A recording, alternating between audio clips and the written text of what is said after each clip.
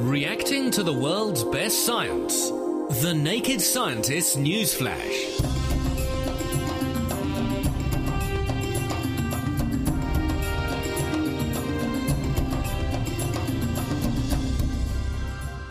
This is The Naked Scientist with Chris Smith and with Diana O'Carroll. And we begin with a look at some of this week's top science stories. Ooh, what a nice bed. Look at the bed. That's a recording made recently during a piece of research by Rochester University scientist Richard Aslin and his colleagues, who think they've stumbled upon an important trick used by toddlers' brains to help them to learn new words. It's based on something called disfluency, in other words, when we say or in a sentence. This tends to happen when we're about to say a word which is used less often or could be unfamiliar to the person that we're conversing with.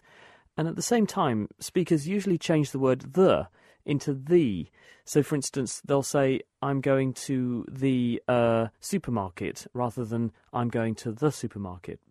Toddlers, it turns out, are very sensitive to these speech patterns, and they can use them to pick up new words. We presented to babies, side by side on a computer screen, photographs of two different objects. One of the objects was well known by the infant. So, for example, a photograph of a banana. Next to the picture of the banana might be a picture of something like a wrench, an object that children don't have any experience with, and they haven't yet learned the name of that object. And so what would happen then if the voice that is speaking about those objects says, oh, look at the wrench? What we know is that when infants hear a word and they see an object that is an unfamiliar picture, they immediately infer that it refers to this unknown object.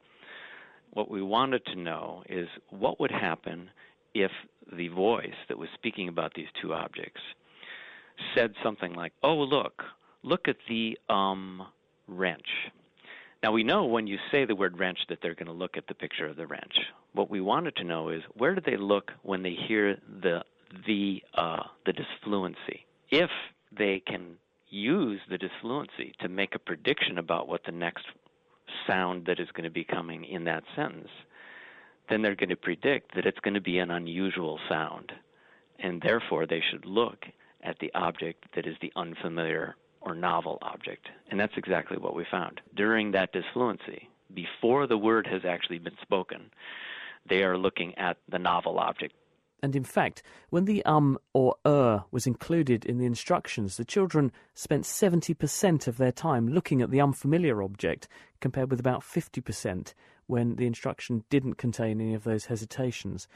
But what does this actually mean in terms of a child's learning? You are building up an expectation that something important is about to come next, which in the normal course of events, the parent would, of course, eventually retrieve from their memory the word that they're trying to say, and therefore that word is being highlighted for the child. So not only are they getting a prediction as to an important piece of information is coming next, but then it's priming them to pay particular attention to that information because it's going to be new. It's going to be useful for them in terms of learning the meaning of that particular word. So is there a message in there for parents and teachers and maybe even radio presenters? Normally, you would think that we should speak without disfluencies because it adds uncertainty to the input that the child is receiving. But in fact, what we're showing here is that in this early phase of language development, when you're learning many, many new words, it can actually have a benefit. Now, we're not suggesting that parents should increase their disfluencies, but just the natural process of speaking has disfluencies in it, and parents shouldn't be worried about that fact because in this particular case, it's actually beneficial. Richard Aslin from Rochester University, and he published that work this week in the journal Developmental Science. And so, Diana, now you can talk and say and ah as much as you like without worrying. You're actually helping people understand. Yeah, I'll try and avoid too many disfluencies, but we'll see. Anyway, this week researchers have found evidence to suggest that life evolved on land much earlier than previously thought. These fossils come from a key point in evolution where tiny, simple bacterial or prokaryote cells developed features resembling larger, more complex eukaryotic cells, which would make photosynthesis and sexual reproduction possible. So, according to the paper, which is published in Nature, microfossils have already been found that demonstrate life existed in the sea over 3 billion years ago, but very little is known about early signs of life on land. So Paul Struther of Boston College and colleagues looked at microfossils found in billion-year-old rocks in northwest Scotland's Loch Torridon. These life forms they looked at were eukaryotes, organisms whose cells contained complex structures inside cell walls, and they measured up to a gargantuan 1 millimetre long. And the authors say that because of the presence of structures like a nucleus, chloroplasts and mitochondria, these simple eukaryotes must have lived in fresh water and were exposed to the open air because they have the parts necessary to perform photosynthesis. And the authors argue that it also supports the idea that prokaryote cyanobacteria evolved first in freshwater habitats and later migrated into the sea. And early cyanobacteria are thought to be the cells which ultimately became chloroplasts in plant cells, or in this case, these early eukaryotes, which are thought to be a precursor to algae. And the authors add that what it could mean is that freshwater habitats are better at encouraging eukaryotic evolution than the sea. Which is very interesting because also we know that the invasion of the land by plants happened about 450 million years ago, and these cyanobacteria had the ability to photosynthesize, capture energy from the sun, so the fact they're there first does kind of fit, doesn't it? Yeah, and it's kind of reverses the general consensus that has been held for a long time, is that they came from the sea, but it would make much more sense given this new evidence that they came from fresh water on land. Thank you, Diana. We're talking things that happened a long while ago. Also this week, how our early human ancestors talked their way out of Africa. There's a study marrying up the diversity of the sounds that are used in languages around the world with what genetics tells us about how people migrated out of Africa and across the globe. And it shows, this study, that it was probably the art of conversation that got people moving. Quentin Atkinson, the author of this new study, works at the University of Auckland in New Zealand. Ever since Charles Darwin, it's been recognised that the evolution of languages parallels, in many ways, the evolution of species. So you get this process of descent with modification, like you get genetic mutations arising, you get what linguists call innovations in languages. And so after a period of time when two populations have been separated, they can no longer understand one another, and you get new languages forming, just like you get new species forming when they can no longer breed with one another. So it was with that background I started looking at global patterns of phoneme diversity. Phonemes are sounds in languages that are used to differentiate words with different meanings. So cat has a different meaning to bat because there's a different phoneme at the front of it. And one of the key pieces of evidence supporting an African origin for our genetic ancestry is that genetic diversity is highest in Africa, and it decreases with distance from Africa. So you wonder whether the same thing would apply to language? That's right. That pattern fits with an idea called the serial founder effect. We expect an ancestral population in the homeland to have been there for quite a while and generated a lot of genetic diversity. And during an expansion, small groups will break off from that ancestral population and carry a subset of the diversity with them. And then as the expansion continues, small groups will break off from those groups and carry a further subset of diversity. So the further out you go from the origin, the less diversity you see. How do you counteract the effect, though, of population size? Because obviously with a small population you have a small gene pool. You're also going to get a small phoneme pool, small number of ranges of different word sounds. That could be an effect of a bottleneck in a population. It could also be just the fact that a population happens to be small anyway. So how do you get around that?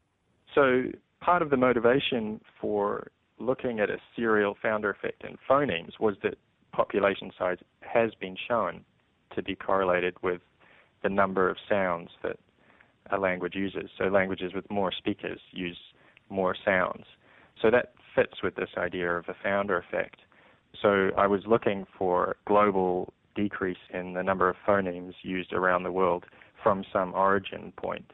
And you're right that one of the things you need to consider if you're looking at that is that this is not just a result of differences in modern population sizes, so that if some parts of the world happen to have, on average, smaller populations, maybe any global patterns we see as just a direct result of that.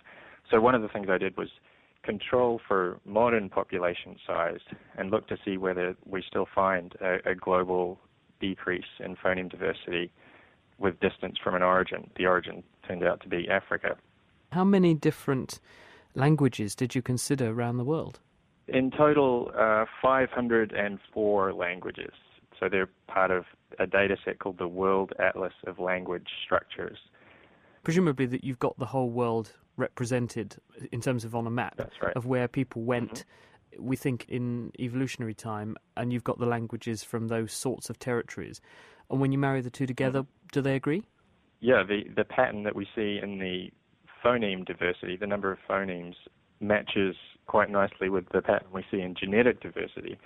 So just like the genetic diversity points to an African origin, so too it seems does the phoneme diversity.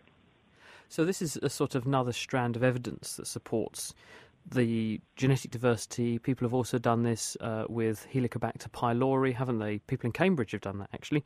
And also the facial phenotypic appearances. So this is another strand of evidence. But does it actually show anything that those other investigations didn't? Or does it fill any gaps that they were incapable of addressing? I really think it does, because this is not some genetically inherited thing we're tracking. This is language. It's culturally inherited to the extent that our cultural ancestry, like our genetic ancestry, can be traced all the way back to Africa, which I think is quite remarkable. And that means that just as we're one big genetic family, we're also one big cultural family. But an even more fundamental question must be then, are you suggesting that the thing which catalysed the out of Africa migration, the thing that led to humans taking over the whole world, was that we actually got modern language? Because if the root of all languages is Africa, and then they slowly diversify from there, that would suggest that people had to have that core language function first before they went anywhere. That's right. It looks like from these results I've presented that humans carried with them in their toolkit from Africa language and all the advantages that confers in terms of cooperation and coordination. And I think language, therefore, could have been key in giving us the competitive advantage that we obviously had over a lot of the other hominid species around, which we ultimately obliterated. Quentin Atkinson. He's based at the University of Auckland in New Zealand, and he published the work you've just been hearing about this week in the journal Science. Diana. Also, a team working in the USA and Holland have this week come one step closer to working out how a riderless bicycle remains upright. So as you know, this only happens when the bike is moving, so there must be some interesting mechanical forces at work keeping it from toppling over. So what happens when the bike coasts is that each time it starts to fall to one side, the front wheel will steer into the fall and so correct it, making the bike upright again.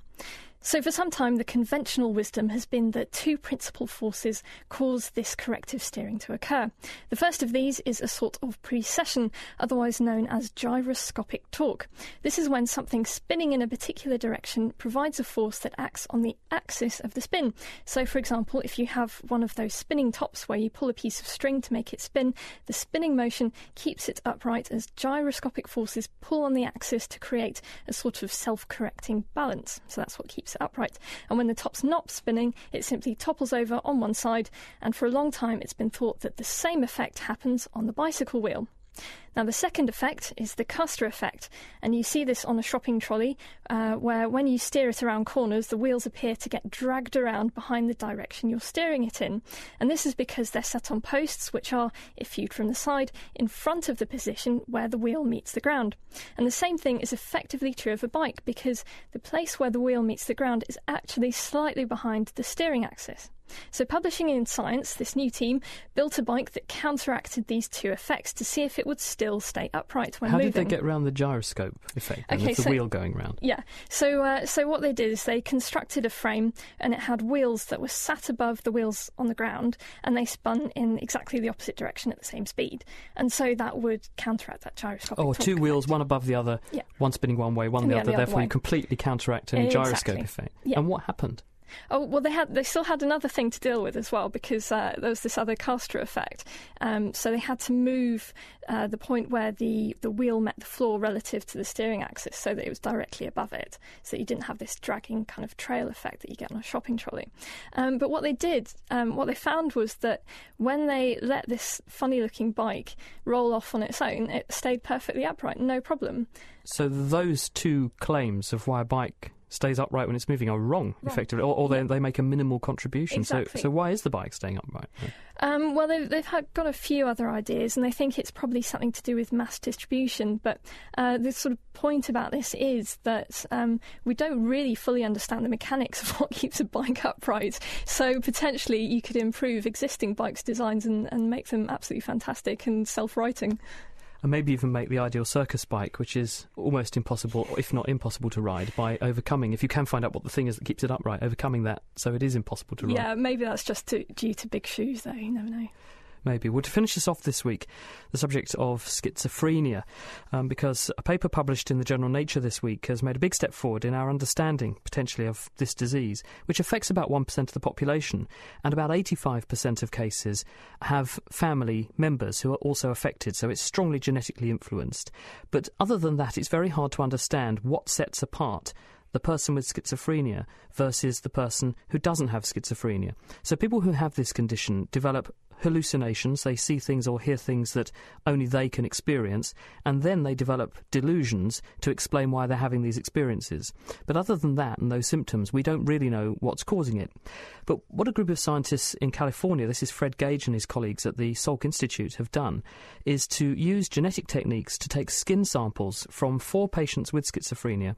They then genetically reprogram the skin cells, called fibroblasts, to make them into initially cells called iPS cells, or induced pluripotent stem cells, that they can then, with chemical treatments, turn back into brain cells in the dish. And by culturing these brain cells in the dish, they can then begin to understand and test them to see how they differ from control cells made from healthy people who don't have schizophrenia, in order to see what the differences are. And what they have found so far is that the schizophrenic cells make far fewer connections to each other and to other cells. They put out far fewer outgrowths. These are neurites, effectively little extensions of the cell surface that make these connections. And genetically, they're very different too. They did a genetic comparison of the levels of different genes, whether they're on or off, between the schizophrenic cells and the healthy patients. And what they find is 596 genes, which have different levels of gene activity between the two. And only 25% of those genes they found had been changed were known previously. So 75% of them were entirely new discoveries. And then they did a really interesting experiment, because they started adding to these cells in the dish some of the drugs, antipsychotic medicines, that we give to patients who have schizophrenia, to see what effect that would have on what the cells did in the dish. And they found actually that one of the drugs they tested, loxapine, could reset the activity of many of the genes which were different in the schizophrenic cells. And so one of the lead authors, Kristen Brennand, actually said about this paper, these drugs are doing a lot more than we thought they were doing. And for the first time, we now have a model system that allows us to study how antipsychotic drugs work in live, genetically identical neurons from patients with known clinical outcomes. And this means we can start correlating pharmacological, in other words, how drugs work, type effects with the patient's symptoms. So in other words, in the future, you could use this technique and test how a drug is going to influence a patient even before you've given the patient the drug. And that's important, because many of these drugs actually have quite serious side effects. Oh, it's absolutely incredible stuff. I can't wait to see what kind of drugs they're going to come up with this new system. And if you'd like to read up on anything we've covered this week, the references and transcripts for each of the news stories we've discussed are online, and that's at thenakedscientists.com/news. The Naked Scientists News Flash, reacting to the world's best science. For more information, look us up online at nakedscientists.com.